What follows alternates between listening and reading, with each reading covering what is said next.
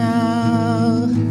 Through my window, cruel eyes staring in the dark, haunting my every move. I try to be calm, but how can I? Twisted thoughts looming down on me. Who can this monster be? Is it man or demon? A morbid creature having his dark fun, preying on my insanity. I long all hours to be free. I lie in bed now and dream of solace. When will this nightmare end? I pray to God my soul to mend. Escape this pit of hell. Be free of this wicked spell. Only Pandora's box can save you. Obadiah, Bullwinkle, and Drew will bring your salvation and end your inner frustration on Halloween. On Halloween. On Halloween. On Halloween. On Halloween. On Halloween. On Halloween. Bringing you salvation on Halloween.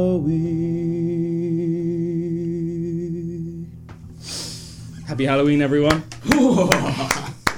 That was Beautiful. a little song that I wrote for today's mystery, which is going to be brought to us by Drupert. Hey! So I hope you're having a nice spooky Monday out there, everyone. Hope that you're celebrating Halloween and that no ghouls have come for your gonads and ghoulies so far. Ghoulies for the gonads. Yeah, so Drew, what mystery have you got for us today? I got a spooky inspired mystery inspired by Obadiah himself. Oh, I did maybe potentially suggest one. Yeah, and the new Netflix series that's about this case as well. First heard in the New York Times in 2014, The Tale of the Watcher. And it's a mental tale. For a true story, this is mental. Like if you were the people involved in this, like God knows what life was even like for them at the time. Talk about like living on edge. As I tried to sort of grasp that obviously in the track. Yeah, that's it. We need no more introduction because that track kind of introduced it pretty well. Yeah, I liked how it was on point for what the episode's about. It's good stuff. I haven't actually seen the series. Is it any good? I've heard good It's things. very good. Yeah, I'd forgotten about the story. Otherwise, I probably would have already done it before on Mystery Mondays. But I have actually heard it before a while back. It couldn't have been that long ago, obviously, because it only came out. Like it actually happened in like 2014. So it's not like a really old one, like a lot of the mysteries that we talk about on the show. But I had heard it before, and it just like I just forgotten about it. And then it came up on obviously Netflix the other day. Yeah, I ended up just like binging it. I watched. Nice. It's just like a 7 series. You know, it's like a mini series, like a 7-parter. Yeah.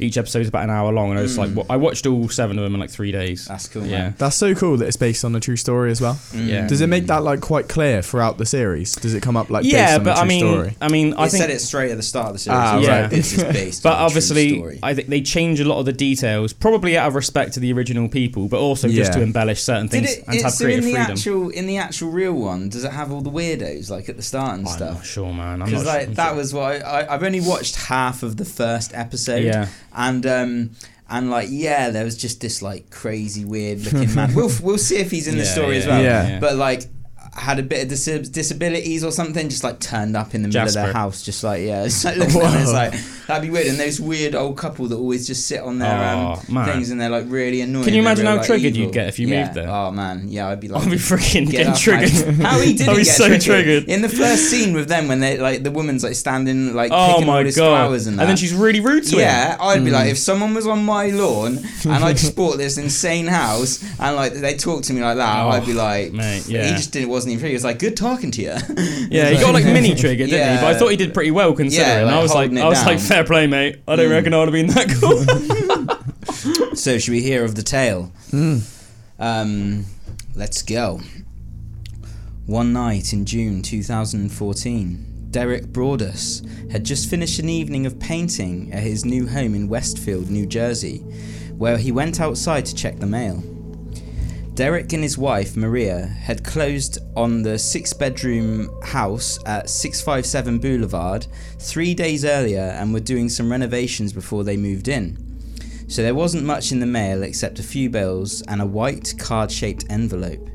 It was addressed in thick, clunky handwriting to the new owner, and the typed note inside began warmly, "Dearest new neighbour at 657 Boulevard, allow me to welcome you to the neighbourhood." For the Broaduses, buying 657 Boulevard had fulfilled a dream. Maria was raised in Westfield and the house was a few blocks from her childhood home. Derek grew up working class in Maine, then moved his way up the ladder in an insurance company in Manhattan to become a senior vice president with a salary large enough to afford the $1.3 million house. The Broaduses had bought 657 Boulevard just after Derek celebrated his 40th birthday, and their 3 kids were already debating which of the house's fireplaces Santa Claus would use. But as Derek kept reading the letter from his new neighbour, it took a turn. "How did you end up here?" the writer asked. Oh, I'm not going to do that. It's not that intimidating. How did you end up here? I thought it was in speech marks, and I thought it was Mr. Broadus at first, so I was just going to give him a name. So, how did you end up here? It was Jim Carrey. It was Jim Carrey that was writing. "How did you end up here?" the writer asked. I like this one. "Did 657 Boulevard call to you from its force within?" The letter went on. 657 Boulevard has been the subject of my family for decades now, and as it approaches its 110th birthday, I have been put in charge of watching and waiting for its second coming. My grandfather watched the house in the 1920s and my father watched it in the 1960s. It is now my time. Do you know the history of the house? Do you know what lies within the walls of 657 Boulevard? Why are you here? I will find out. That's such a creepy letter. That is so creepy. That's mental. Man, if you like, I can just imagine, right? If that was like my house and just like reading it and just looking around and being like, what's in the walls? What dead person is like buried in the walls? What happened here? Satanic like freaking energy. The author's renaissance had apparently already begun. The letter identified the Broadhouse's Honda minivan, as well as the workers renovating the home. I see that you've flooded 657 Boulevard with contractors so that you can destroy the house as it was supposed to be. The person wrote, "Tick, tick, tick. Bad move. You don't want to make 657 Boulevard unhappy." Earlier in the week, Derek and Maria had gone to the house and chatted with their new neighbours while their children, who were 5, 8 and 10 years old, ran around the backyard with several kids from the neighbourhood. The letter writer seemed to have noticed. "You have children, I have seen them. So far I think there are 3 that I have counted." The anonymous correspondent wrote before asking if there were more on the way. "Do you need to fill the house with young blood?" I requested. "Better for me. Was your old house too small for the growing family, or was it greed to bring me your children? Once I know their names, I will call them and draw them to me." Man, somebody wrote that about my kid. And you'd be like, what the? I'm going full Rambo. The envelope had no return address. "Who am I?" the person wrote. "There are hundreds and hundreds of cars that drive by 657 Boulevard each day. Maybe I am in one. Look at all the windows you can see from 657 Boulevard. Maybe I am in one. Look out of the many windows of 657 Boulevard at all the people who stroll by each day. Maybe I am one. The letter concluded with a suggestion that this message would not be the last. Welcome, my friends, welcome. Let the party begin. I like how it's like by a signature typed in a cursive font. The Watcher. I like how it's like preying on like somebody's paranoia. Yeah. By being like, maybe I'm in one of the cars, maybe I'm in one of the windows. It's like preying. It's like enhancing your paranoia, isn't it? It's so twisted, isn't it? That's such a twisted letter to write. Jesus. It was after 10 p.m. and Derek Broadus was alone. He raced around the house, turning off lights so no one could see inside, then called the Westfield Police Department. An officer came to the house, read the letter and said, "What the beep is this?" and asked Derek if he had enemies and recommended moving a piece of construction equipment from the back porch in case the Watcher tried to toss it through the window. Derek rushed back to his wife and kids who were living at their old home elsewhere in Westfield. That night, Derek and Maria wrote an email to John and Andrea Woods, the couple who sold them 657 Boulevard, to ask if they had any idea who the Watcher might be, or why he or she had written, "I asked the Woods to bring me your young blood and it looks like they listened." Why? Do you know what, as well, you'd be pretty annoyed, wouldn't you, with like the people that lived there before you? Yeah, not telling you something like that. I mean, I'm real annoyed at my landlady not telling me that there was a mould problem in the house. So I can't imagine what you'd be like. Yeah. There's a Watcher I could see problem. that she's just like painted all the walls, hope for the best. Yeah. And then 6 months later, it's like all coming through. Like, oh God. So yeah, I can't imagine that. Andrea Woods replied the next morning, a few days before moving out. The Woodses had also received a letter from the Watcher. The note had been odd, she said, and made similar mention of the Watcher's family observing the house over time. But Andrea said she and her husband had never received anything like it in their 23 years in the house. That's mad, isn't it? And had thrown the letter away without much thought. It must have freaked them out a little bit. Yeah. That might have been the reason they sold it. Like, imagine that. Yeah, Just before yeah. you move out, you get this weird letter. You'd be like, "Oh, I'm not living here anymore." The idea that like someone's been watching you for 23 years as well, and you just haven't known, and they've just been secretly like watching. Imagine if they threw like a couple details in from like 20 years ago and stuff that they like shouldn't know. I think as well, like obviously, you know, it's how nice it is just to relax in your own place, like late at night. But you wouldn't be able to relax late at night. With someone actually saying they are the Watcher. Yeah. Oh God. That day, the Woodses went out and Maria to the police station, where Detective Leonard Lugo told her not to tell anyone about the letters, including her new neighbours, most of whom she had never met, and all of whom were now suspects. So the police officer told them not to tell anyone, like that they received it. Just, I suppose, keep the hysteria down. I suppose because a lot of criminals and weirdos, they like thrive off the fame. That's why they think that people like, like the Zodiac Killer and things like that wrote, and probably like the Axe Murderer of New Orleans as well, like wrote to the press. It's because they're like getting so much like a kick out of the notoriety. And that was Andrea Woods. So the police told the couple that sold the house to them not to say anything as well. Yeah. So I suppose that's like getting their back for like the fact that they didn't tell the new owners, like, the police told me not to. Yes, covering their butts. The Broaduses spent the coming weeks on high alert. Derek cancelled a work trip, and whenever Maria took the kids to their new house, she would yell their names if they wandered into a corner of the yard. When Derek gave a tour of the renovation to a couple on the block, he froze when the wife said, "It would be nice to have some young blood in the neighbourhood." The Broaduses' general contractor arrived one morning to find that a heavy sign he'd hammered into the front yard had been ripped out overnight. It's a bit weird, isn't it? What kind of sign? I was like, that's maybe like saying his contractor signed you. Have you seen that? Like whenever people like put fences up and that, sometimes they like put like a sign so you know who's doing it for advertising. Right. You know what I was saying about like how the Watcher's like enhancing and preying on everyone's paranoia. Like, do you know what I mean? It's like doing little weird every time you'd hear well. the word like blood. Now he's like, is that the Watcher? Yeah. Do you know what I mean? That person, like, that could be such an innocent thing, because that's like something. Nice to have some young blood in the neighbourhood. Yeah, I remember when I moved in, I'm pretty sure like the lady at the end of the house like said that about us. You know, youngins. Yeah. 2 weeks after the letter arrived, Maria stopped by the house to look at some paint samples and check the mail. She recognised the thick black lettering on a card-shaped envelope and called the police. "Welcome again to your new home at 657 Boulevard," the watcher wrote. "The workers have been busy, and I have been watching you unload carfuls of your personal belongings. The dumpster is a nice touch. Have they found what is in the walls yet? In time they will." Man, that like walls thing, I would have to know. I'd have to be like, right, I'm getting someone in to knock down these walls and let me know what is in here.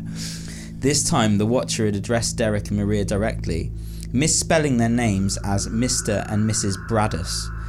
Had the watcher been close enough to hear one of the Broadus' contractors addressing them? The watcher boasted of having learned a lot about the family in the preceding weeks, especially about their children. The letter identified the Broadus' 3 kids by birth order and by their nicknames. The ones Maria had been yelling, "I am pleased to know your names now, and the name of the young blood you have brought to me," it said. "You certainly say their names often." The letter asked about one child in particular, whom the writer had seen using an easel inside the enclosed porch. "Is she the artist in the family?" The letter continued, 657 Boulevard is anxious for you to move in. It has been years and years since the young blood ruled the hallways of the house. Have you found all the secrets it holds yet? Will the young blood play in the basement, or are they too afraid to go down there alone? I would be very afraid if I were them. It is far away from the rest of the house. If you were upstairs, you would never hear them scream. Will they sleep in the attic, or will you all sleep on the second floor? Who has the bedrooms facing the street? I'll know as soon as you move in. It will help me to know who is in which bedroom. Then I can plan better. All of the windows and doors in 657 Boulevard allow me to watch you and track you as you move through the house. Who am I? I am the Watcher, and have been in control of 657 Boulevard for the better part of 2 decades now. The Woods family turned it over to you. It was their time to move on and kindly sold it when I asked them to. I pass by many times a day. 657 Boulevard is my job, my life, my obsession. And now you are too, Broadus family. Welcome to the product of your greed. Greed is what brought you to the past 3 families. Greed is what brought the past 3 families to 657 Boulevard, and now it has brought you to me. Have a happy moving in day. You know I'll be watching. Creepy git. So that's the second one. Second weirdness. Derek and Maria stopped bringing their kids to the house. They were no longer sure when or if they would move in. Several weeks later, a third letter arrived. Where have you gone to? The watcher wrote. 657 Boulevard is missing you. Many Westfield residents compare their town to Mayberry, the idyllic setting for the Andy Griffith Show. The kind of place where a new neighbour might greet you with a welcoming note. Westfield is 45 minutes from New York and a bit too slow for singles, meaning the town's 30,000 residents are largely well-to-do families. This year, Bloomberg ranked Westfield the 99th richest city in America, but only the 18th wealthiest in New Jersey. And in 2014, when the watcher struck, the website Neighborhood Scout named it the country's 30th safest town. The most pressing local issues of late, according to the residents, have been the temporary closure of Trader Joe's after a roof collapse and the rampant scourge. How would you say that? Scourge.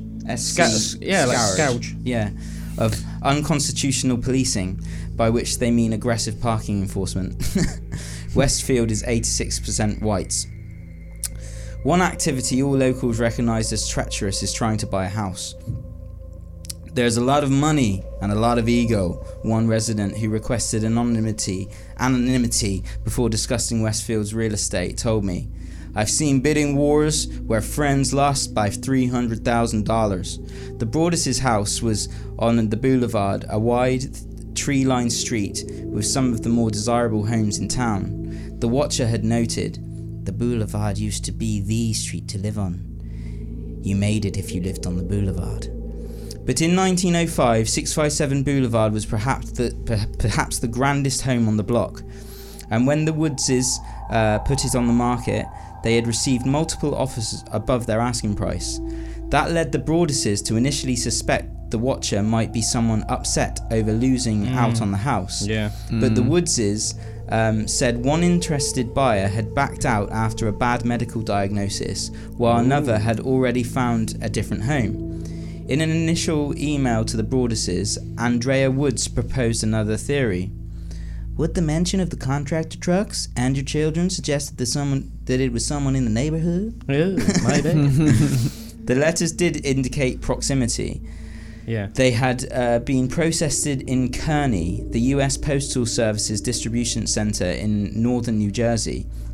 The first was postmarked June 4th, before the sale was public. The Woodses had never put up a for sale sign, and only a day after the contractors arrived. The renovations were mostly interior, and people who lived nearby say they didn't notice an unusual commotion, even from the jackhammering in the basement. When Derek and Maria walked Detective Lugo around the house, they showed him the easel on the porch was hidden from the street by vegetation, making it difficult to see unless someone was behind the house on the right next door. A few days after the first letter, Maria and Derek went to a barbecue across the street, welcoming them and another new homecomer to the block. The Broaduses hadn't told anyone about the watcher, as the police had instructed, and found themselves scanning the party for clues while keeping tabs on their kids, who ran guilelessly through a crowd that made up much of the suspect pool. We kept screaming to them to stay close. That's the Maria. We kept screaming to them to stay close, Maria said. People must have thought we were crazy. At one point, Derek was chatting with John Schmidt, who lived 2 doors down, when Schmidt told him about the Langfords, who lived between them. Peggy Langford was in her 90s, and several of her adult children, all in their 60s, lived with her. That's a bit crazy. I suppose if you've got a massive house. The family was a bit odd, Schmidt said, but harmless. He described one of the younger Langfords, Michael, who didn't work and had a beard like Ernest Hemingway, as kind of a Boo Radley character. Don't know who Boo Radley is. It's from what's that book? I know where it's from. I'll figure it out. I'll let you know when I figure it out. I remember we did it in English. Oh, right. Yeah. Oh. But it's one of those like old American. Is it something with the rabbits? That happens with the rabbits? No, it's not Of Mice and Men. It's about like the main character is like a lawyer. Oh, okay. I can't remember exactly what one it is. I'll figure it out. At one point, Derek was... Oh, no, that's what I just read. Derek thought the case was solved. The Langford house was right next to the easel on the porch. The family had lived there since the 1960s, when the watcher's father, the letter said, had begun observing 657 Boulevard. Richard Langford, the family patriarch, had died 12 years earlier, and the current watcher claimed to have been on the job the better part of 2 decades. When the Broaduses told Lugo about the family, he said he already knew, and a week after the first letter arrived, he brought Michael Langford to the police headquarters for an interview. Michael denied knowing anything about the letters, but the Broaduses say that Lugo told them that the narrative of what he said matched things mentioned in the letters. This isn't CSI, Westfield, Lugo later told the Broaduses. When the wife is dead, it's the husband. I don't really get that, but...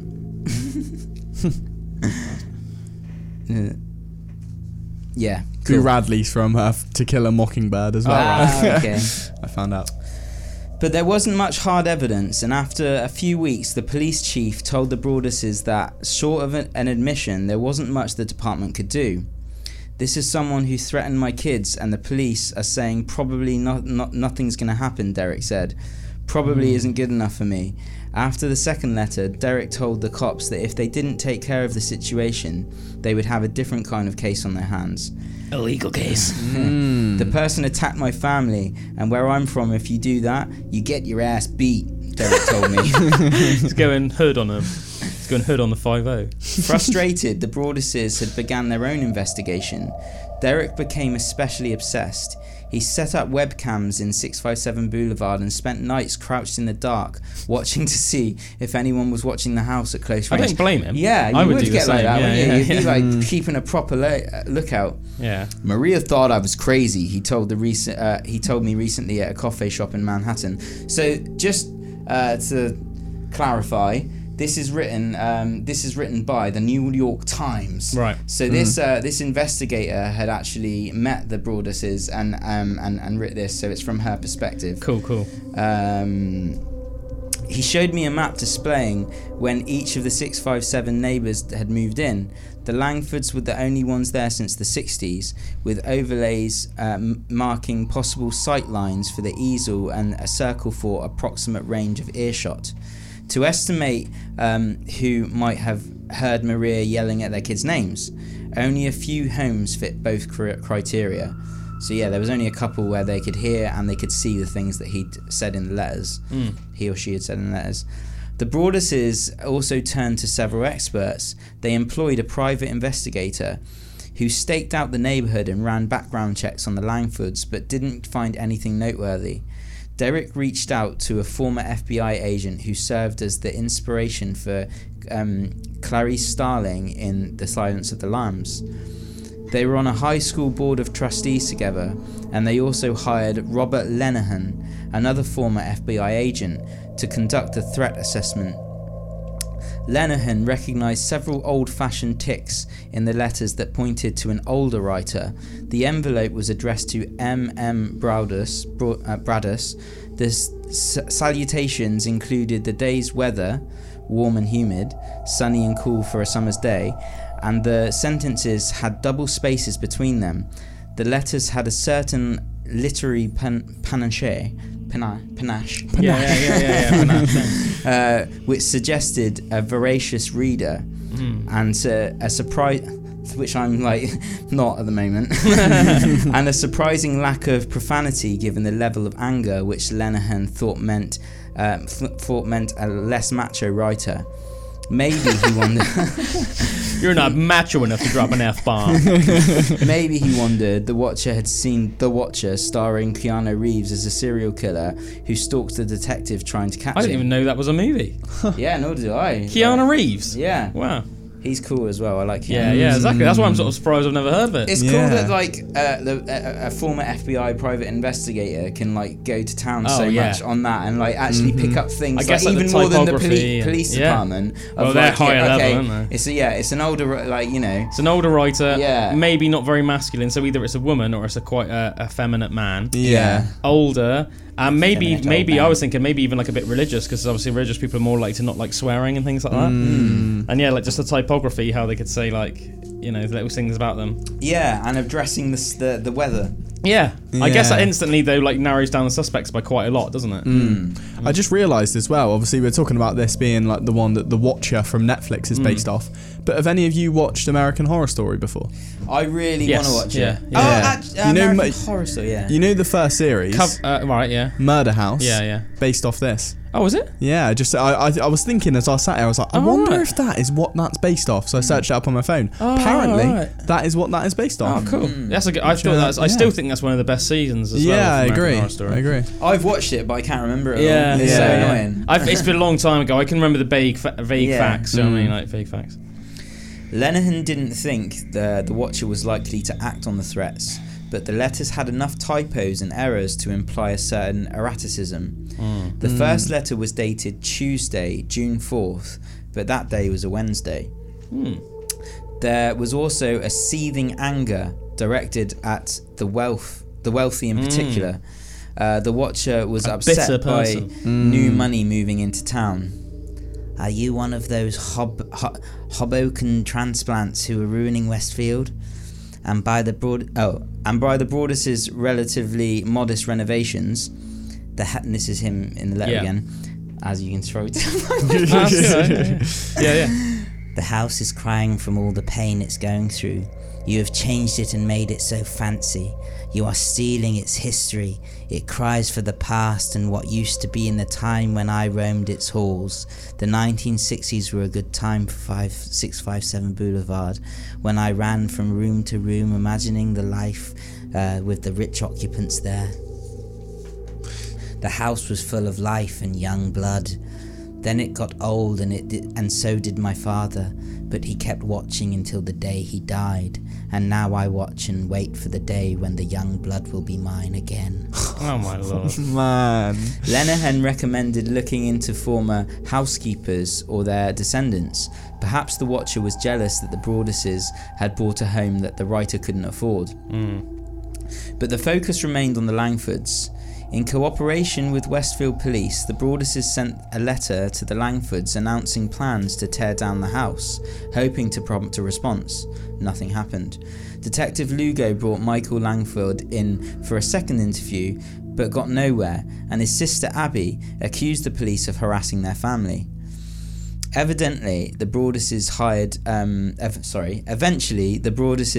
hired Lee Levitt, a lawyer, who met with several members of the Langford family, as well as their attorney, to show them the letters, along with photos explaining how their home was one of the few vantage points from which the easel could have been seen.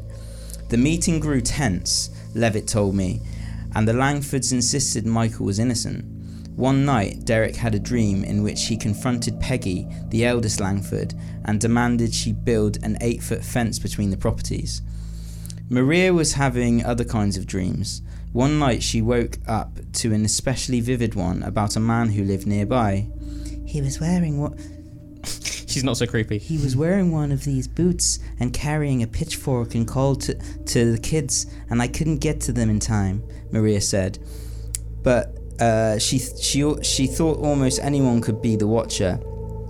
With many daily sorry, man, I don't know what's going on with my reading today. Man. I need to nip it in the bud. I need to take a deep breath, not think too much, and just do it. The Watcher case has got Andrew a bit worked up. It's because I'm thinking about the case as I'm reading it as well, so it's like taking me off the task at hand. Yeah. She thought almost anyone could be the Watcher, which made daily life feel like navigating a labyrinth of threats. She probed the faces of shoppers at Trader Joe's to see if they looked strangely at her kids and spent hours Googling anyone who seemed suspicious. There were reasons to consider other suspects. For one thing, the police spoke to Michael before the second letter was sent, which would make sending 2 more especially reckless. The Broaduses say that Lugo told them they wouldn't receive any more letters after he spoke to Michael. He must have been pretty straight, if this is you, you're going to be in a lot of trouble. Then there was the rest of the neighbourhood to consider. The private investigator found 2 child sex offenders within a few blocks. Bill Woodward, the Broaduses' house painter, had also noticed something strange. The couple behind 657 Boulevard kept a pair of lawn chairs strangely close to the Broaduses' property. One day I was looking out the window and I saw this older guy sitting on one of the chairs, Woodward told me. He wasn't facing his house, he was facing the Broaduses. But by the end of 2014, the investigation had stalled. The Watcher had left no digital trail, no fingerprints, and no way to place someone at the scene of a crime that could have been hatched from pretty much any mailbox in northern New Jersey. The letters could be read closely for possible clues or dismissed as nonsensical ramblings of a sociopath. It was like trying to find a needle in a haystack, said That's the thing, isn't Scott it? Cross. Like you're like looking for clues in it, but it could literally just be rubbish. So, absolutely just blabbering. You could go so far into you could spend days analysing something that is just completely just nonsense. Yeah, so Scott Kraft said that who helped investigate the case for the Union County Prosecutor's Office. In December, the Westfield Police told the Broaduses that they had run out of options. Derek showed the letters to his priest, who agreed to bless the house. And this is a little picture of just the inside of the house. Oh yeah, just a little window. just for your perusing pleasure. Nice. The renovations the renovations to 65 Boulevard, including a new alarm system, were finished within a few months. But the idea of moving in filled the Broaduses with overwhelming anxiety, which it would, wouldn't it? Really? Oh yeah. You know. Yeah. But also spending all that money, like doing it up and that as well, you'd be like, oh, so weird. Could they let their kids play outside or have friends over? Would they get a new letter every week? Derek priced out trained German shepherds and posted a job on a website for military veterans. All you have to do is work out in the backyard every day. I love that. But the Broaduses hadn't brought 657 to feel bunkered in a fortress. At the end of the day, it came down to, what are you willing to risk? Maria told me. Maria's been taking testosterone. We weren't going to put our kids in harm's way. Derek had been responding to occasional alarms to the house, sometimes in the middle of the night, bringing a knife with him just in case. I thought Americans had guns. Yeah. They were so joyous about their new home, and then within days they were petrified, Bill Woodward, the painter, said. I'm a stranger, and Maria was crying and shaking in my arms. It didn't help that the watcher seemed to be getting more and more unhinged. So that was the painter, she just started crying to the painter and cuddling him. Like that's pretty desperate, innit? She was obviously having like a mental breakdown. Yeah. So this is another little bit of the letter from the watcher. 657 Boulevard is turning on me. It's coming after me. I don't understand why. What spell did you cast on it? It used to be my friend, and now it's my enemy. Oh my Lord. I'm in charge of 657 Boulevard. It's not in charge of me. I will fend off its bad things and wait for it to become good again. It will not punish me. I will rise again. I will be patient and wait for this to pass and for you to bring the young blood back to me. 657 Boulevards needs young blood. It needs you. Come back. Let the young blood play again like I once did. Let the young blood sleep in 657 Boulevard. Stop changing it. Let it alone. The Broaduses had sold their old home, so they moved in with Maria's parents while continuing to pay the mortgage and property taxes on 657 Boulevard. I had to do things like shovel the driveway, Derek said. Just picture that little indignity. I'd go at 5 a.m, then come back and do it all again at my in-laws. They told me and a handful of friends about the letters, which left others to ask why they weren't moving in. Legal issues, they said, and wonder if they were getting divorced. They fought constantly and started. So they actually wondered if they were going to get divorced because they started arguing. So they fought constantly and started taking medication to fall asleep. I was a depressed wreck, Derek said. Maria decided to see a therapist after a routine doctor's visit and began with the question, how are you? Caused her to burst into tears. Oh dear. The therapist said she was suffering post-traumatic stress that wouldn't go away until they got rid of the house. 6 months after the letters arrived, the Broaduses decided to sell 657 Boulevard. They initially listed it for more than they paid to reflect the renovations they'd done, but few worlds are more gossipy than the suburban New Jersey real estate, and rumours had already begun to swirl about why the house sat empty. One broker emailed to say her client loved it, but there are so many unsubstantiated rumours flying around, ranging from sexual predator to stalker, that they needed to know more. The Broaduses sent a partial disclosure mentioning the letters to interested buyers and told Coldwell Banker, their realtor, that they intended to show the full letters to anyone whose offer was accepted. That would say so much to put you off. Imagine being like, oh, this is a really nice house, yeah, my buy this, and they're like, yeah, but here's these. It also comes with these letters. Here's these letters, and then you read them and you'll be like, man, I got like enough stresses in my life as it is, man. Yeah. I do not need this. So. Several preliminary offer bids came in well below the asking price, but the Broaduses weren't ready to take such a financial hit, and only because it could ruin your life, couldn't it? Yeah, do you know what I mean? To get it in the first place, it seemed like super expensive, and then all those renovations in there. Nicest house on the block, and then thousands of pounds worth of renovations. So they weren't weren't ready to take financial hit, and only wanted to share the letters with likely buyers. No one even got that far, even after they lowered the price. A Coldwell agent who hadn't read the letters told them in an email that they were being unnecessarily forthcoming. My friend got horrible threatening letters about her dog barking and she didn't think to disclose. But the Broaduses insisted, I don't know how you lived through what we did and think you could do it to somebody else, Derek said. Like it's almost like preying on them, isn't it? Preying on their naivety. Yeah, or their I like ignorance. that. Me too. Yeah, that they're being very genuine about it. I see how like a lot more like cold and methodical people would be like, well, that's just stupid. But I'm like, nah, it's decent. No, you know what I mean? Doing the decent thing. Yeah. Derek and Maria thought about what they would have done had the previous owner told them about the letter from the Watcher. The Woodses, both retired scientists, told the Broaduses that they remembered the letter they received as more strange than threatening, thanking them for taking care of the house. They said they never had any issues. We certainly never felt watched, Andrea told them. They rarely even locked the doors. But the Broaduses felt the name alone was ominous enough to merit mentioning to the new family moving in.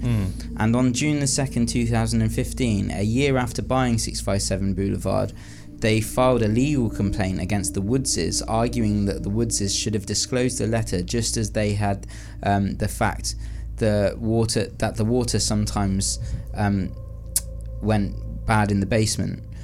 The Broaduses say they hoped to reach a quiet settlement. Their kids still didn't know about the Watcher, and their lawyer assured them that, at most, a small legal news hire might pick up the story.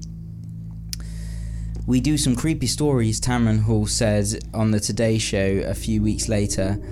This might be top 10 creepy. A local reporter had found the complaint, which included snippets of the Watcher's menacing threats, and after a belated attempt by the Broaduses to seal it, the story went viral. News trucks camped out 657 Boulevard, and one local reporter set up a lawn chair to conduct his own watch. The Broaduses got more than 300 media requests, but with advice from a crisis management consultant referred by one of Derek's colleagues, they decided not to speak publicly to spare their kids even more attention.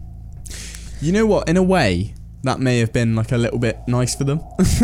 After having so long of like having no one there to overwatch you, and then just having all these like news surveillance people 24/7 watching. I guess it would give you a little bit of a break to sleep at least. Yeah.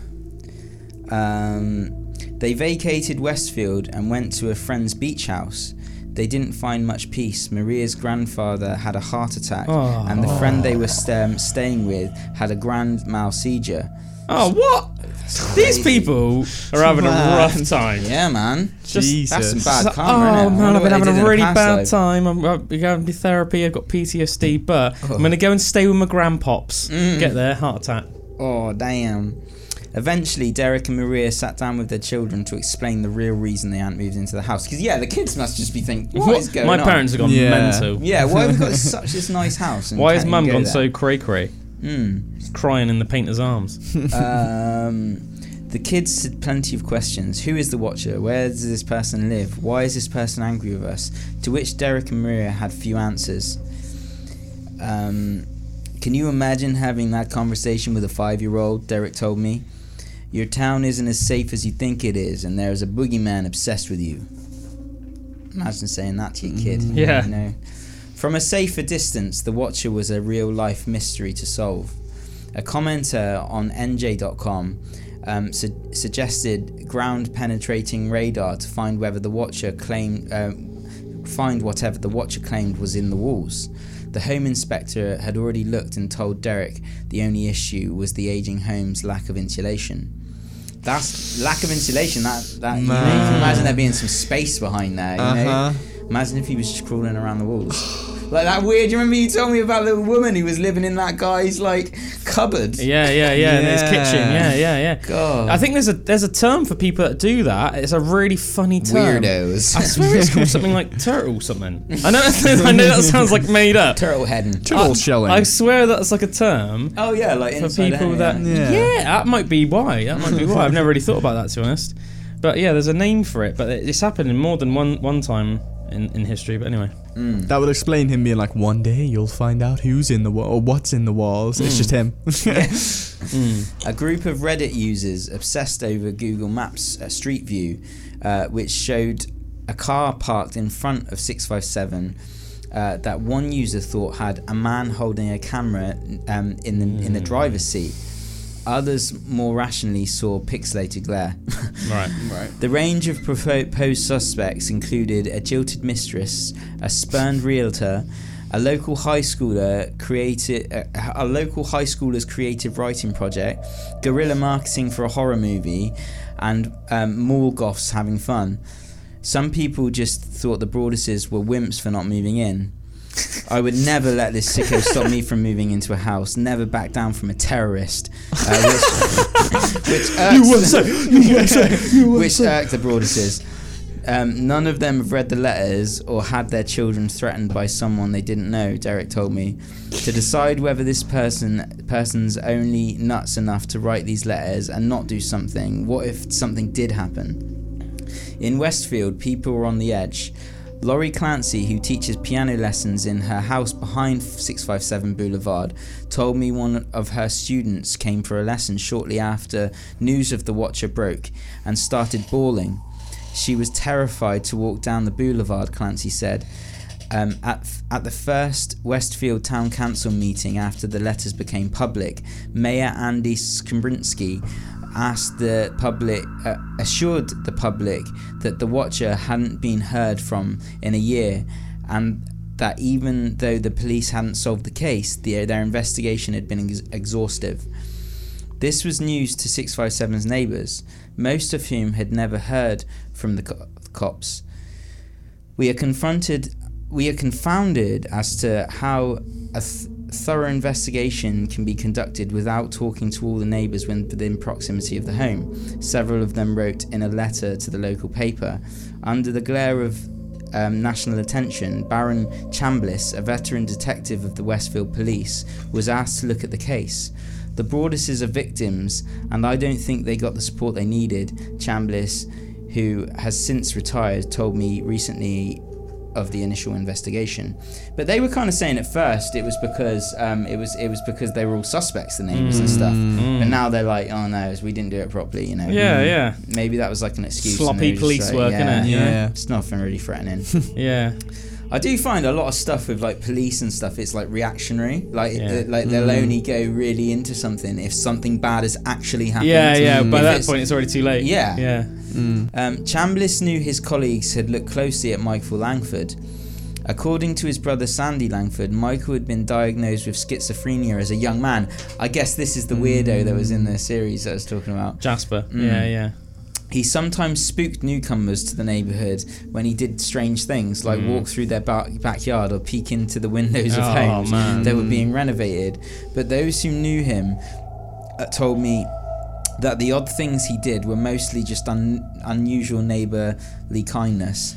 He goes out and gets the newspaper for me every morning, said John Smith, who lives next door.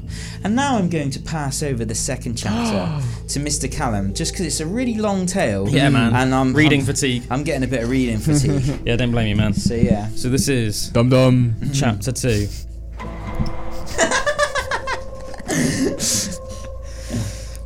People who had known Michael for decades told me they didn't think he was capable of writing the letters. As Chambliss looked into the case, he discovered something surprising. Investigators had eventually conducted a DNA analysis on one of the envelopes and determined that the DNA belonged to a woman. Chambliss decided to look more closely at Abby Langford, Michael's sister, who worked as a real estate agent. Was she upset about missing a commission right next door? She also worked at the local Lord & Taylor, and Chambliss coordinated with a security guard there to nab her plastic water bottle during a shift. but Chambliss says the DNA sample was not a match. Not long after, the prosecutor's office gave Derek and Maria some unexpected news. They wouldn't say why or how, but they had ruled out the Langfords as suspects. The Broaddus's were stunned. They had recently told the prosecutors that they planned to file civil charges against the Langfords, and wondered if the prosecutors were lying to prevent the story from blowing up again. My family moved to the boulevard in 1961, and we never caused a problem for anybody, Sandy Langford told me. It happens, man. Yeah. This guy gets all these letters, and all of a sudden people are pointing fingers. What's that about? Left without a suspect, the Broaddus's reopened their personal investigation. They were still coy about sharing too much with their neighbours, who remained in the pool of suspects, but spent an afternoon walking the block with a picture of the Watcher's handwritten envelope. They hoped someone might recognise the writing from a Christmas card, but the only notable encounter came when an older man who lived behind 657 said his son joked that the Watcher sounded a little bit like him. Ooh. A neighbour across the street was the CEO of Kroll, a security firm, and the Broaddus's hired the company to look for handwriting matches, but they found nothing. They also hired Robert Leonard, a renowned forensic linguist and former member of the band Sha-Na-Na. I don't know what relevance that has. Who didn't find any noteworthy overlap when he scoured local online forums for similarities to the Watcher's writing, although he did think the author might watch Game of Thrones. After all. Who doesn't? Yeah. After all, who doesn't? Jon Snow is one of the Watchers on the wall, after all. At one point, Derek persuaded a friend in tech to connect him to a hacker willing to try breaking into Wi-Fi networks in their neighbourhood to look for incriminating documents. But doing so turned out to be both illegal and more difficult than the movies made it seem, so they didn't go through with it at all. Well, that's almost like trespassing. Yeah, that's like really illegal. Internal property life and just like hack everyone's private files. Chambliss and the Westfield police were also back at square one. The cops asked Andrea Woods for a DNA sample and interviewed her 21-year-old son, who was surprised to find that he suddenly seemed to be a suspect. A year after the fact, it was hard to find fresh leads, and the initial police canvass had been so porous that it had missed a significant clue. Around the same time that the Broaddus's had received their first letter, another family on the boulevard got a similar note from the Watcher. What? Whoa. The plot thickens. The parents of that family had lived in their house for years, and their kids were grown, so they threw the letter away, just as the Woodses had. After the news broke, one of their children posted about it on Facebook, but then deleted the post afterwards. I wonder what the note said. Yeah, who knows? I guess they threw it away so they couldn't really remember. Yeah. When investigators spoke to the family, they confirmed that the letter had been similar to the Broaddus's, but its existence only made the case more confusing. There wasn't a whole lot to go on, Chambliss told me. One night, Chambliss and a partner were sitting in the back of a van parked on Boulevard, watching the house through a pair of binoculars. Around 11 p.m, a car stopped in front of the house long enough for Chambliss to grow suspicious. He says he traced the car to a young woman in a nearby town whose boyfriend lived on the same block as 657. The woman told Chambliss her boyfriend was into some really dark stuff, including, in Chambliss's memory, one in which he was playing as a specific character in a video game called The Watcher. Oh. As for the female's DNA, Chambliss figured the girlfriend or someone else could have helped. The boyfriend was living elsewhere at the time, but Chambliss says he agreed to come in for an interview on 2 separate occasions. He didn't show up either time, however. Chambliss didn't have enough evidence to compel him to appear, and with the media attention dying down, he dropped the case and moved on. Yeah, again, that's pretty sloppy, isn't it? Yeah. Especially They had like a strong lead, yeah. and they're just like, meh. Do you know what I mean? It's weird that they were saying he's into some pretty dark stuff as well. I wonder what that entails. Well, to be fair, I've got like a couple of mates that are like into some pretty dark, but like not like criminal stuff. Yeah. But you know what I mean. But like, you know what I mean. Yeah. You know what I mean. No, but Well, you know, like even say like not Nicky C, but you know Nicky C's doing some like rap stuff with Josh Goff. Oh yeah. Like he would come across He's got a second by name called most Goff. people. yeah. he would seem like a bit of a dark lad. You know, he's very like. I remember at a gothic. gig once, like one of the band like actually brought in like a pig's head. Yeah, this is what I'm talking about. Like, do you know what I mean? Yeah, they're like an odd, and there's is he in that band Sick Pig as well? Oh yeah, it might have been them. Yeah, probably. I think he's the lead singer of a metal band called Sick Pig. To be fair, and I think it might have been. And he's also got that rap project where he calls himself The Alchemist, which Nicky C has done the beats for. Yeah. Do you remember? I'm talking about people like that. Like by most people's standards, you think that's some dark stuff, man. Yeah. Anyway, no offense, Josh Goff. While the Broaduses continue to be consumed by stress and fear, for the rest of Westfield, the story became little more than a creepy urban legend. A house to walk by on Halloween, if you were brave enough. No one who had lived in the house before the Woodses could recall anything unusual, and it was hard for people to imagine that their idyllic neighbourhood could be host to something so sinister. A woman who lives nearby told me that, after the news broke, she and 10 or so of her neighbours had gathered in the street to puzzle out who might have sent their letters. Eventually, she said, they came to the consensus. Maybe the Broaduses had sent the letters to themselves. Yeah. The theory, so far as it went, was that the Broaduses had suffered buyer's remorse, or realised that they couldn't afford the home, and had concocted an elaborate scheme to get out of the sale. While spending loads of money on all the renovations and then immediately after trying to sell the house while you've concocted a freaking story that will make people not want to buy the house. I mean, if they did do that, then they are ridiculously stupid, which wouldn't explain why they had enough money to buy such a nice house in the first place. Either that, or they thought that Derek was cooking up some kind of insurance fraud, or they were angling for a movie deal even. The Broaduses received several offers for movie deals, but turned them down. So that wouldn't make sense. Lifetime eventually released a movie called The Watcher, despite a cease and desist letter from the Broaduses, arguing that the couple in its movie was biracial, and the letters were signed The Raven. So basically they just changed the family colour from like white to black, and then just changed it from The Watcher to The Raven. Some locals found it noteworthy that over the course of a decade, the Broaduses had upgraded from a $315,000 house to a $770,000 house to a $1.3 million house. See, that doesn't sound weird to me. That seems like a trading up. Yeah. I think if you've got a good enough job to pay off your mortgages and stuff like that, or at least a large chunk of it, then that's plausible. Yeah. I mean, that's what you do. Once you're in the housing market, you trade Work up. your way up. You know what I mean? Yeah, that's literally just what you do. A few weeks after the letters became public, the Westfield Leader published an article in which anonymous neighbours were quoted asking why the Broaduses kept renovating a home they weren't moving into, or questioning whether they had really done that much renovating at all. The Leader even cast doubt on Maria's commitment to her family's safety, citing as evidence the fact that she had a public Facebook page with a photo of her kids on it.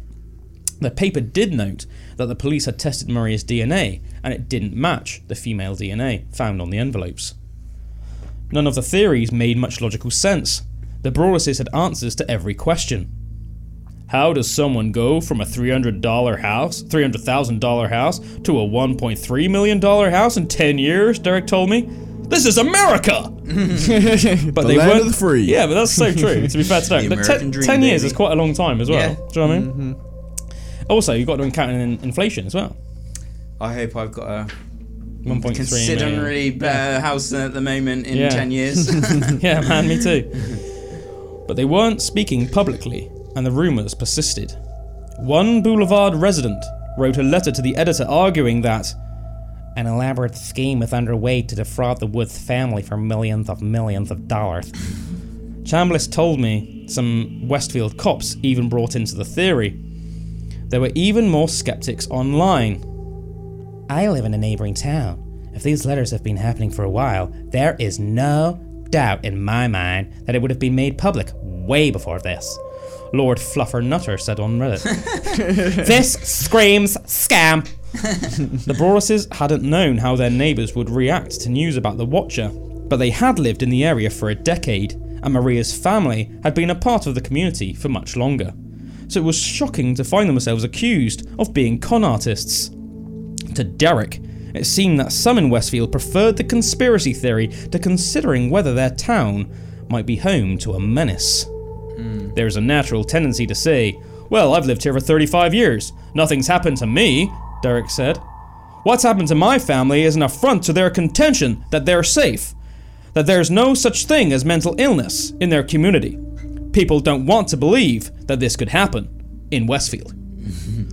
While Maria looks back fondly on her childhood, she was born a few years after Westfield resident John List infamously murdered his wife, mother, and his 3 children in their home, and remembers a period when she and other kids were warned to look out for a strange van driving around town. "My mother always told me, don't have a false sense of security," she said. "It wasn't that bad things were going to happen all the time, it was that bad things happen everywhere. She didn't want me to think that this is Mayberry."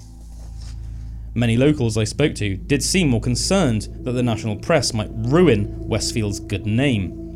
Some were primarily worried about arson or vandalism, or whether the Broaduses would maintain the lawn. Brackets, they did. Got to get your mowing on the go. Mark Logrippo, the neighbourhood's representative on the Westfield Town Council, told me the primary concern he heard from residents was that they were worried about their property value and the stigma of the neighbourhood. So that goes to show that there was, there was almost like a bias from the people around that they didn't want to believe the Broaduses because they were concerned that the local property market was going to crash. Bring bad people into the neighbourhood. If you are considered a nice neighbourhood, it's more likely that nice people are going to move in, stuff like that, isn't it? You're keeping that up. It's crazy how, like, some letters, someone just messing around, it sounds like someone's messing around to me. Like, it's a bit of a messed up person messing around. Yeah, really dark. That's really dark. Yeah, so someone just literally just write in some words to you, like, can like have all of that effect. Yeah. Pretty much ruin someone's life. And, like, the amount of money that they must have spent on, like, all these investigators and everything, and, like, legal and private investigators. Counseling's not cheap. Yeah. Do you know what I mean? Yeah, that's it. And it's like, it's crazy, isn't it? I wonder how long at this point it had been since the last letter. Yeah. Oh yeah, probably. Yeah, and like also, did they actually move in? I think so. Yeah, because it hasn't got, because it was just empty for over a year from the last time I can remember.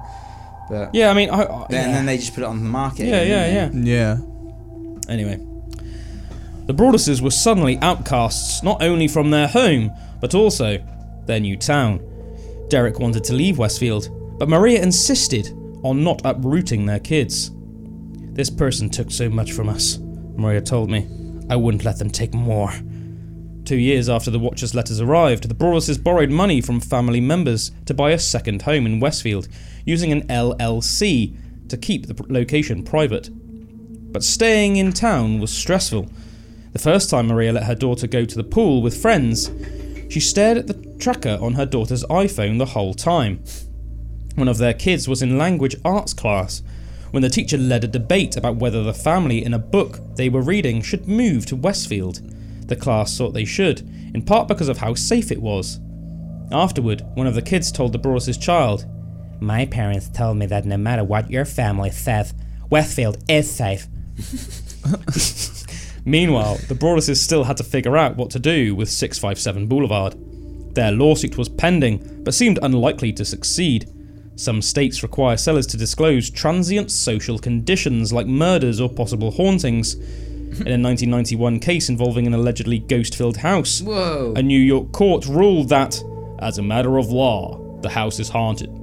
But New Jersey had no such regulation. A judge later dismissed the lawsuit. The Woodses, through their attorney, declined to comment on this story.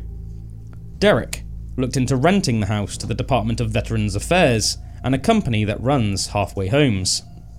In the spring of 2016, they put 657 back on the market, hoping it might garner more interest given how many people had reacted to the letters by saying they would have ignored them and just moved on. The Broaduses held a well-attended open house, after which Derek and Maria spent hours researching every person who signed in and comparing their handwriting to the Watchers. But each time a potential buyer expressed interest and met with the Broaduses' lawyer to read the letters, they backed out. Some cocky guy from Staten Island said, "Screw it, I'm gonna get a house at a discount," Derek recalled. He read the letters, and then we never heard from him again. Feeling as if they were out of options, the Broaddus's real estate lawyer proposed an idea. Sell the house to a developer, who could just tear it down and split the property into 2 sellable new homes. They thought they could get $1 million for the lot. Subdivisions like this had become common in Westfield, much to the chagrin of many locals, and 657 was one of the neighbourhood's largest houses. Even so, dividing it would require the Westfield Planning Board to grant an exception. The 2 smaller lots would be 67.4 and 67.6 feet wide, just shy of the mandated 70 feet. When the proposal was publicly announced, Westfield Facebook groups lit up. You can't do that. You can't do that, man. Some expressed sympathy for the Broadduses, while others pointed out real estate is always a gamble. Another faction was convinced this was the culmination of a long con. Out of this whole scam artist story, there ends up being nothing more disturbing than this move, a local woman said. A man who coached the Broaddus' son in football wrote, "They were in over their head from day one." It seems like such a mental.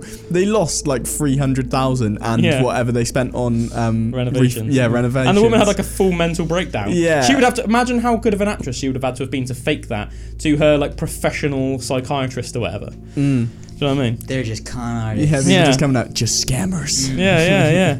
Crazy, isn't it? The application was jarring for the neighbours who had learnt about the Watcher from a lawsuit and had always found it strange that the Broadduses didn't share more information. Not seeming to understand they were following orders from the police and trying to protect their kids. A typical Facebook conversation went like this.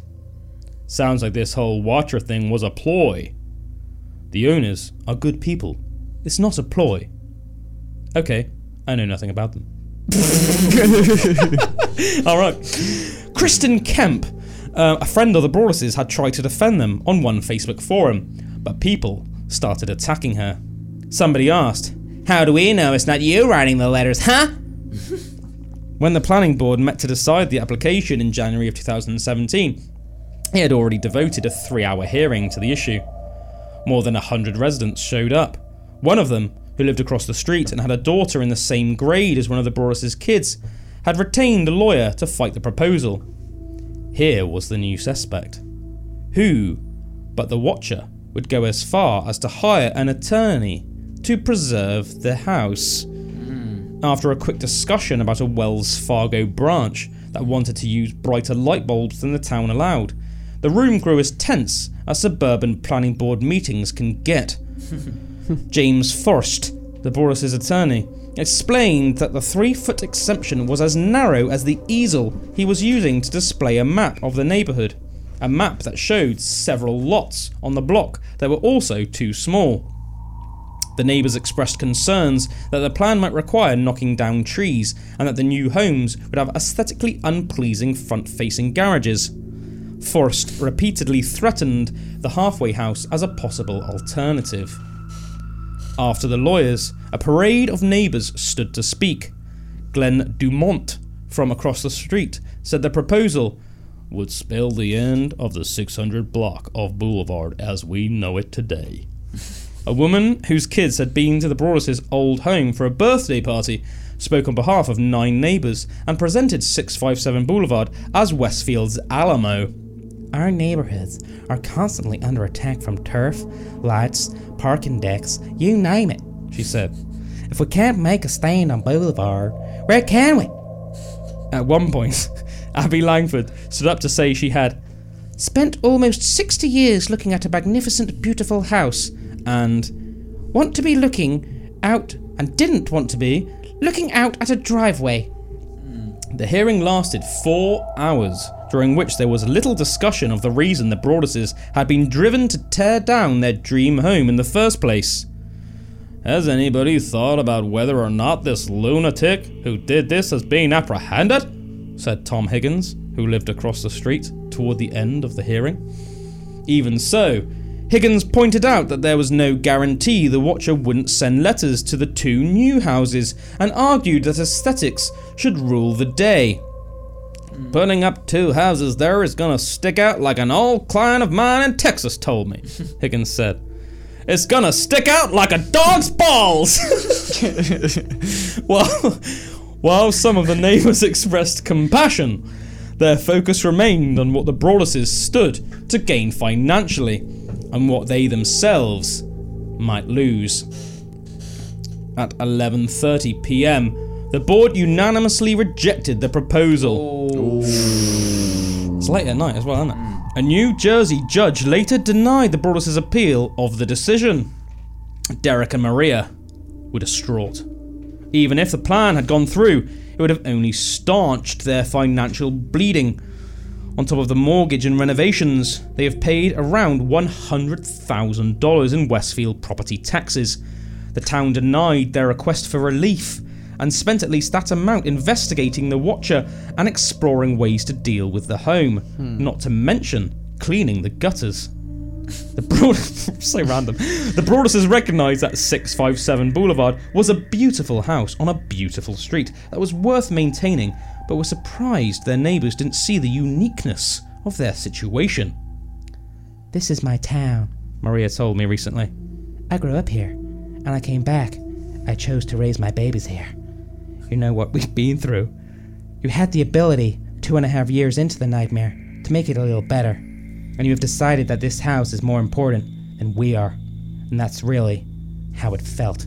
On top of all that, her dad had recently died unexpectedly. Oh, so her granddad had a heart attack when we went to stay with him, and then her dad's died. Mate, this woman, no wonder she's had like a psychotic breakdown. Yeah, man. Man, I would just move in, I reckon. If I'd gone through all of that, and like nothing had really happened apart from the letters, and like take Krav Maga lessons, I'd be like, I'd just be like, right. Buy a shotgun. Oh, actually, I think they might have moved in. I'm confused whether they actually moved in or not. I think they must be. Yeah, I reckon they moved in because this is like 2.5 years after. Yeah. So it is a bit creepy in itself that like none of the neighbours like shared any sympathy, any empathy or compassion. That is like a little bit creepy. I don't find that as weird. Uncommon. I'll tell you what, man. Yeah, right. I think one thing that's like almost like a bit. Me and you spoke about this before. Can be a little bit of like startling when you own your own place. Is how sometimes your neighbours can react about what to you is like quite trivial things. Yeah, it really depends on the person, man. As well, and like it really depends on the person. But yeah, I've had some situations with certain neighbours, and I've been almost like a bit shocked. Yeah, it's almost like there's a group of people that really get off on stuff like that. Like get off on being like putting a little bit of control in where they can of like and it was like I was living in the massive block of flats like before over there, and there was just a few people that like almost thought the whole place was theirs. Yeah, and, was just like, and I think it's especially a thing with almost like retired folks, and I don't mean that as any disrespect, but it's because they don't have anything else to do, and they probably don't realise that they're being so extreme because but it is an important thing for them. But it's like it becomes like a massive when your kids are grown up, you don't have to work anymore, so what do you have more to do than just to complain about silly things? You know what I mean? And it's like you think like you're really like making such a big deal out of this, or like pouring all this time into this. It's like really weird. It's like a little clique, and it's like a little clique forms. And it's really strange, bit sinister. And change, people don't like change either. So if that house has been there, like for that many years, then the whole neighbourhood would be like, we're banding together, and we ain't gonna let this happen. Yeah. Don't chop my house in two. when I was building like my gym like a couple of years ago, I found out that there was like a weird little like conspiracy on my street, and that there were like people sending emails around to each other about it. Yeah. And then I like found out, and I was like, it almost like creeped me out. I was like, what? Yeah. People get so funny about stuff. Yeah, you changed the roof, didn't you? You were having a roof that was like pitched, and then I had to get it flat in the end. Yeah, just to stunt the. It was like all the retired people on the street were like, there's this little conspiracy going around. They were like emailing each other at night and stuff about it. And I thought it was really weird. I was like, man, have you not got anything better to do? Like, I wouldn't even notice if somebody 3 or 4 houses down from me was building something in their garden. I wouldn't even notice. Let alone be like emailing people about it at night. Yeah, weird, man. Anyway, it was alright in the end. But I did end up like writing to the council and making sure, do you know what I mean? Because I was worried that I was going to build it all and then some like nasty neighbour was going to make me like tear it down. So I wrote to the council and I sent them pictures of it and everything and made sure it was all like above board. And I got like a letter of approval, so I thought, just to like cover my ass. But yeah, it can be weird, man. It's not like it was sticking out like a dog's balls. Yeah, exactly. Yeah. On top of all that, her dad recently died unexpectedly. Father Michael Sopirito, the priest who blessed the house, went to one of the planning board meetings and told me he was taken aback by how many people had come up to him and said that they thought the whole thing was a hoax. I think the human element of the story was kind of lost on the neighbours, Sopirito said. The Watcher had expressed a desire to protect the boulevard from change, but instead, he was tearing it apart. Not long after the planning board's decision, the Broaduses got some good news. A family with grown children and 2 big dogs had agreed to rent 657 Boulevard. I love it that they're trying to sell it, they're trying to rent it, they're just putting it out there. Yeah. Like, someone else live here. Yeah. The renter told the Star Ledger he wasn't worried about the Watcher, though he had a clause in the lease that let him out in case of another letter. 2 weeks later, Derek went to 657 to deal with squirrels that had taken up residence on the roof. The renter handed him an envelope that had just arrived. No way. That's crazy.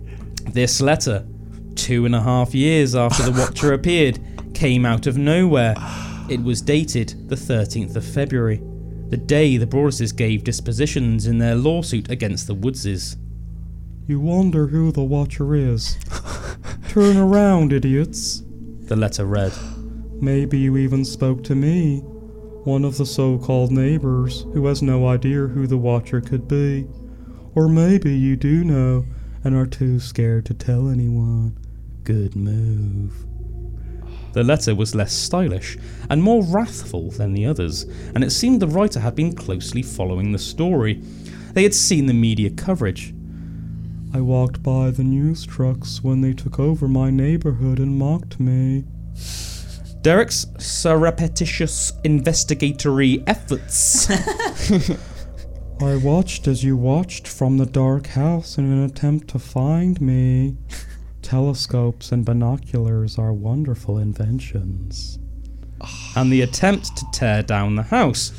657 Boulevard survived your attempted assault and stood strong with its army of supporters barricading its gates. The letter read, My soldiers of the boulevard followed my orders to a T. They carried out their mission and saved the soul of 657 Boulevard with my dark orders. All hail the Watcher. The renter was mentioned. He was spooked, but agreed to stay if the Broaduses installed cameras around the house, and the letter indicated revenge could come in many forms. Maybe a car accident, maybe a fire, maybe something as simple as a mild illness that never seems to go away, but makes you feel sick day after day after day after day after day. Mold. Maybe the death of a pet. Loved ones suddenly die. Planes and cars and bicycles crash all the time. Bones break. It was like we were back at the beginning, said Maria, who's now turned English. But it also meant fresh evidence that might help invigorate the investigation. Derek took the letters to the police headquarters, where a detective looked at a neighbourhood map and traced a circle around the house, 300 yards in diameter, suggesting the Watcher must be somewhere in there. Derek drew one much closer. In my view, it's one of 10 houses in the world, he said. The Broaduses continued to press the case, but there still wasn't much for law enforcement to go on, and it was possible to look up and down the street and see the Watcher in practically anyone. Residents mentioned to me a teenager whose father had grown up around the corner, and a man who sometimes walked around the neighbourhood playing a flute. It's like the pipe. It's just like loads of rats following him. An elderly couple behind the house had been there for 47 years. The husband was the man Bull Woodward had seen sitting in a lawn chair looking at the Broaduses' house. One of their kids had married a man who grew up in, of all places, 657 Boulevard. But these were bits of information that could mean everything or nothing, depending on how hard you looked at them. That's the frustrating bit, isn't it? That like, and it's the paranoia, like I was saying. Exactly. Paranoia can cause you to look too much into anything. The Broaduses sent new names to the investigators whenever they found something odd, but their greatest fear was that the Watcher could be someone they'd never even suspect. One day last spring, Derek picked me up at the Westfield train station. We drove past 657 Boulevard, which he and Maria try to avoid unless they have to pick up the tax bill. Oh, so they're definitely not living there then. It's all beautiful trees and beautiful houses, but all I feel is anxious, Derek said. I do remember they bought another house, didn't they, that was close by, that was hidden by the LS something. Yes. Yeah. The LLC. LLC. Yeah, basically it's like buying it through almost like a company, isn't it? Yeah. So your details wouldn't show up. Sometimes I wake up in the middle of the night thinking, what would my life be like if this didn't happen? We lost Christmas a couple of times, and you don't get that back with your kids. Christmas with a 5-year-old. Oh man, that is sad. As a father, I feel some solidarity there. The Broaduses no longer live in ever-present fear that the Watcher might strike at any moment, but they continue to deal with lingering effects from these letters. They have a new tenant at 657, but the rent doesn't cover the mortgage. They're financially ruined. This is financially ruined in the house, really, isn't it? Hopefully they got like a lot from the American Horror Story stuff and the Netflix like show. Yeah, for like a 1.3 mil house, I guess they're. I mean, the thing is, I know that mortgage rates are a lot higher in America, so I can't even give like a good estimate. But in British terms, it would probably be like close to $4,000 a month.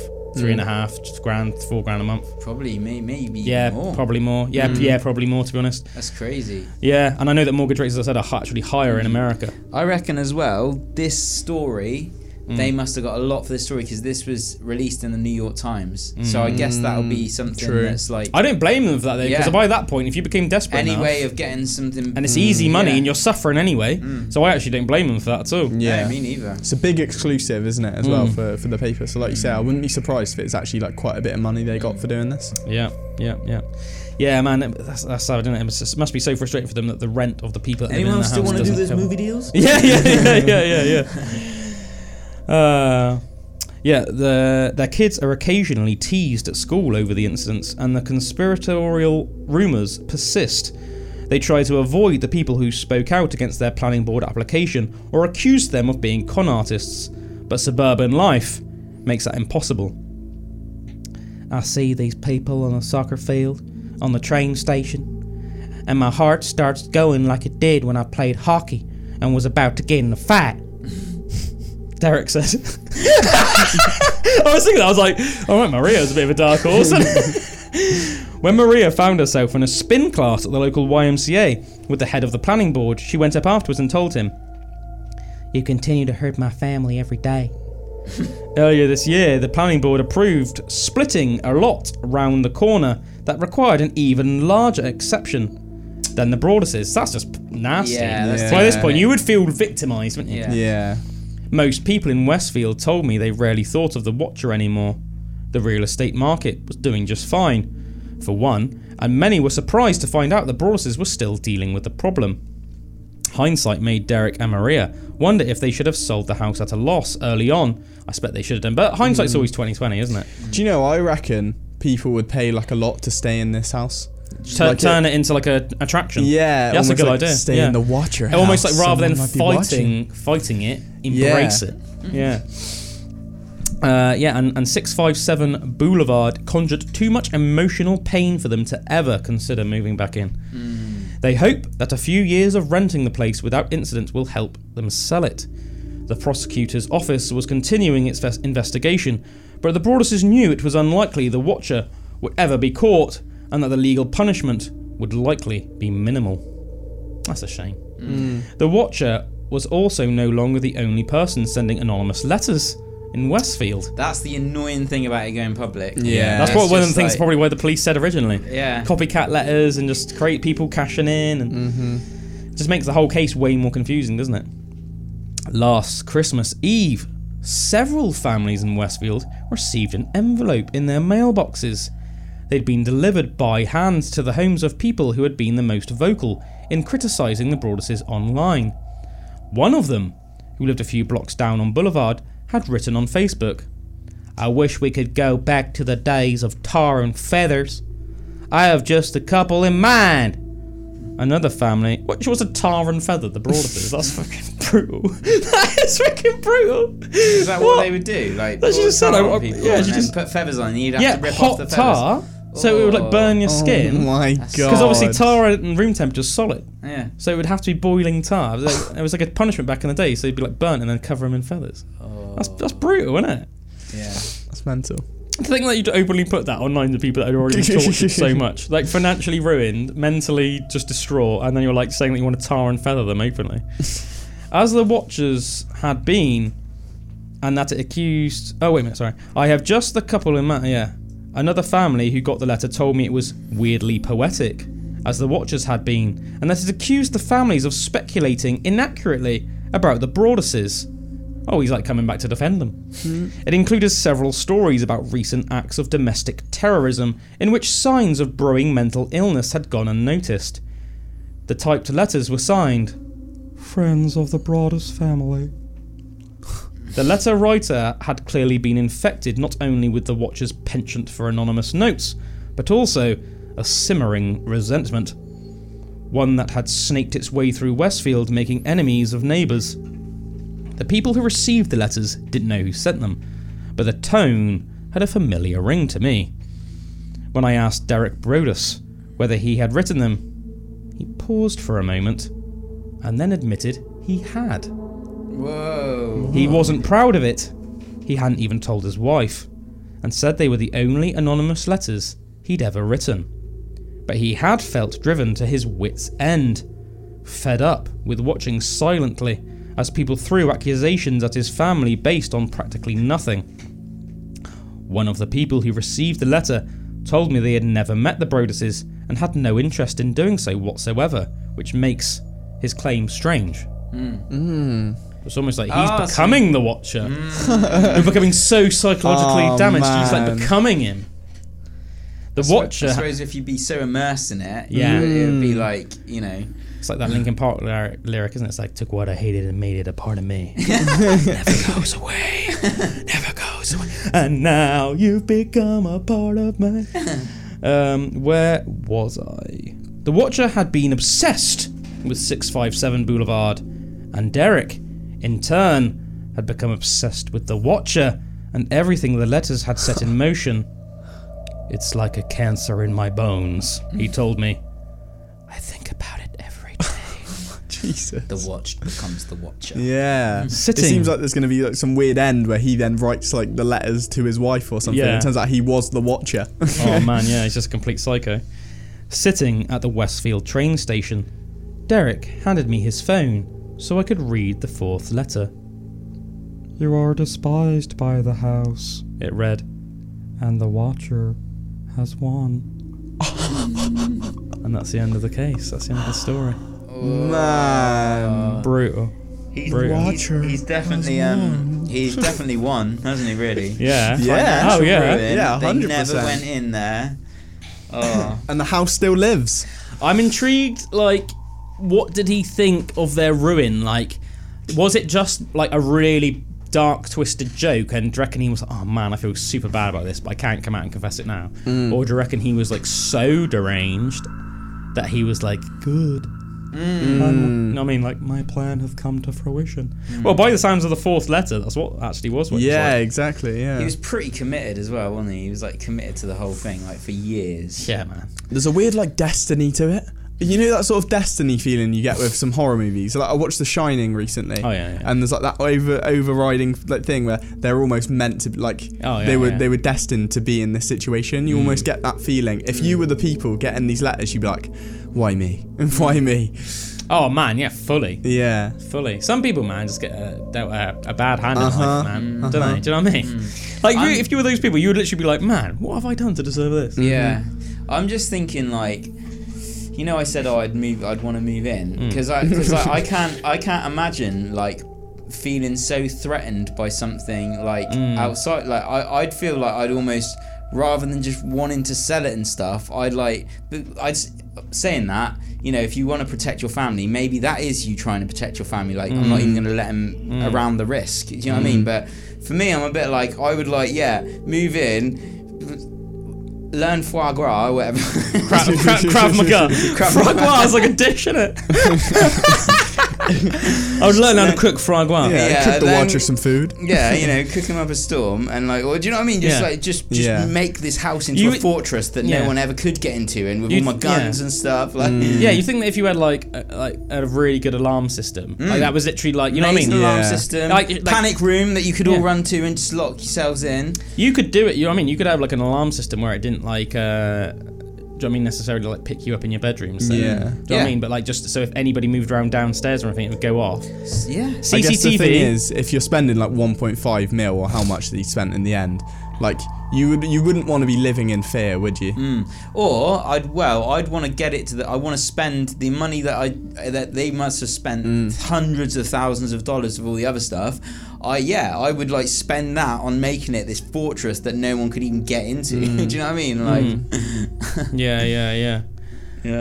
Well, I suppose you don't know until you're in the situation, do you? Yeah. But it seems like such a shame, and to take on that much financial ruin and everything, you know. There'd definitely be like a point where it would get almost less scary and more frustrating. Yeah, exactly. Where you'd just be like, I'm just getting annoyed now. I just want to go live in this house. Yeah, you'd get angry, That's what I said, like, you know, you get to a certain point and you just go full Rambo, wouldn't you? Yeah. You'd be like, man... Come at me. Knocking on doors. You'd be like, the Watcher's got more, be afraid of me than the other way around at this point. Yeah.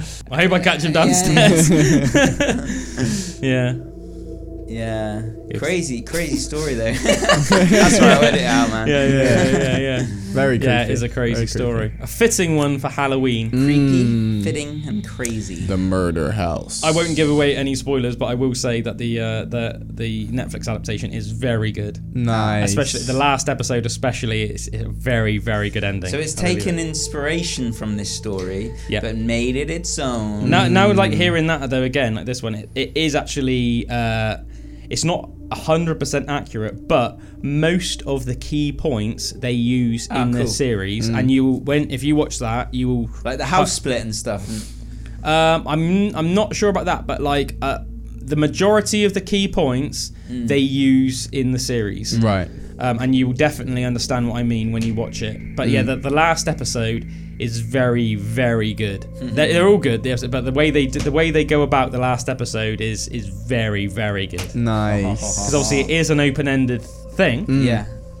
But yeah, it's just very, very creepy. It's very creepy. Oh, nice. And it leaves you with like the story. It leaves you with a lot of like questions still. Yeah, but in a very good way.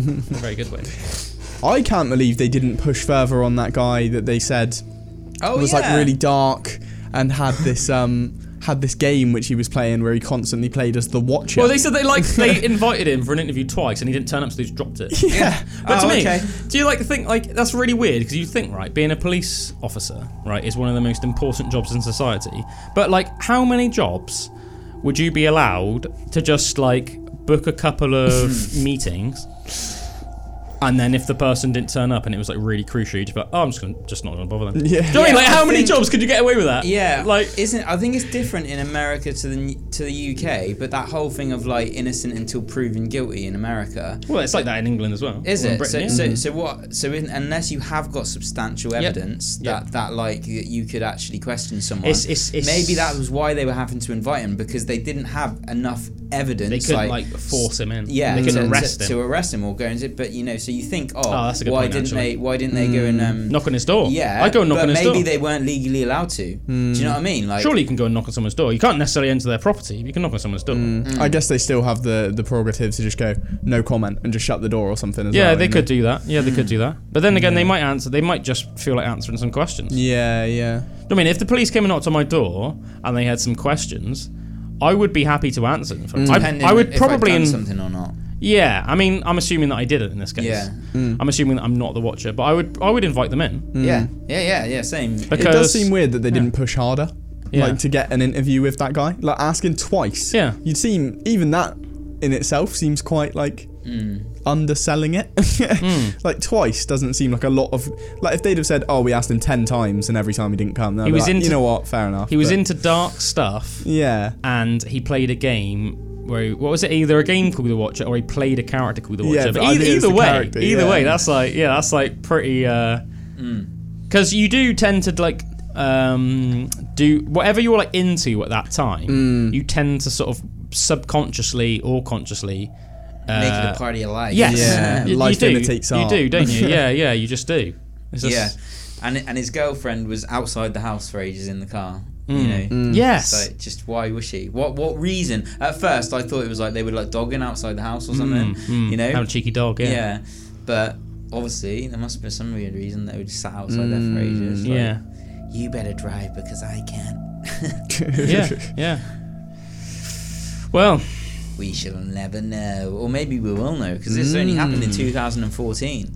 So it might be an ongoing case. I wonder what the situation now is. I wonder if they still have the house, or if they have sold it, or if they're still renting it. We'll have to try and find out. I'll look it up. I bet the Netflix documentaries like brought a lot more eyes. It's not a documentary. As well. Oh yeah, no, the series. Sorry, has brought like a lot more eyes onto it as well. So people, that might almost relight the fire for people to be like, let's figure it out.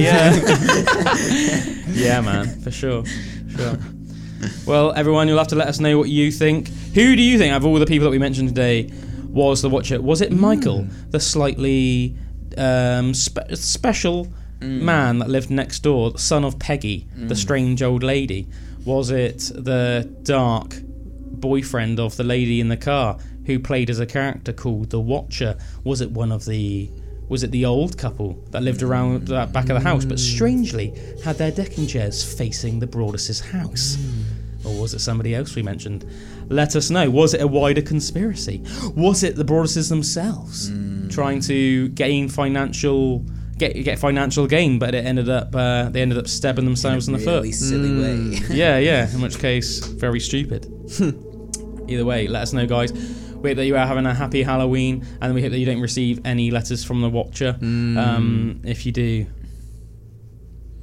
unlucky. Yeah. I haven't really got anything else to say. Unlucky.